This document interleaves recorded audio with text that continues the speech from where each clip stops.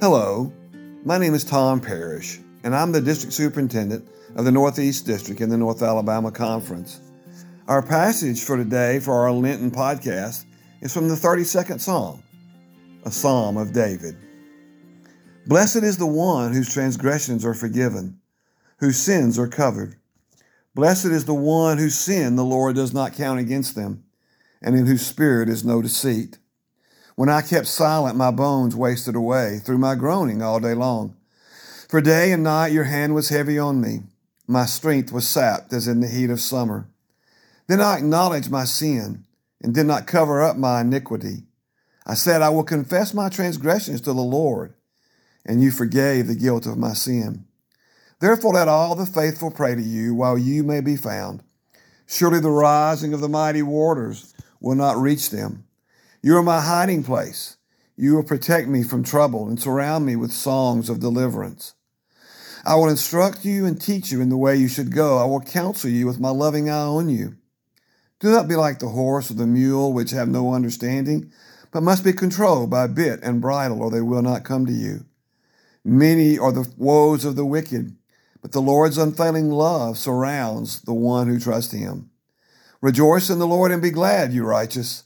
Sing, all you who are upright in heart. It may be hard to believe, but buried deep within each of our hearts is a song put there by God.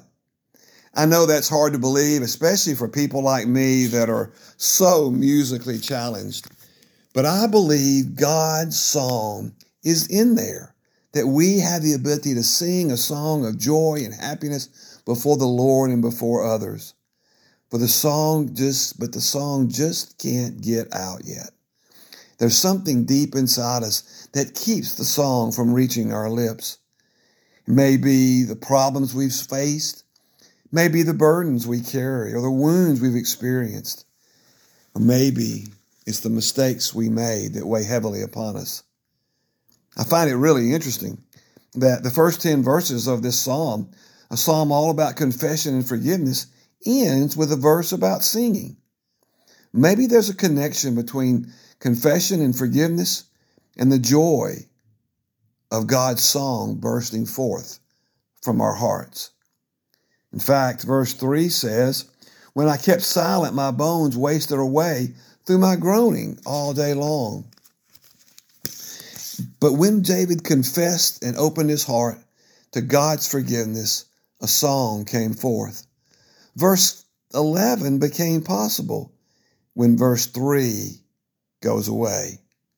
Maybe that's a lesson for us during this Lenten season, a lesson that there is a song deep within, a song that God has placed within our hearts, within our souls, a song that wants to get out, a song that wants to be sung, a song of rejoicing and gladness and freedom, a song just waiting for us to humble ourselves and confess and admit we've made the mistakes, that we failed, that we say to the Lord, please forgive us. You see, I believe there's a connection between that song in our hearts and upon our lips and a willingness to tell God, I'm sorry. That's the reason Psalm 32 has an 11th verse, I believe, and doesn't just end with verse 10. There's a connection. May we experience that connection during this Lenten season. Let us pray. O Lord, we confess our sins before you.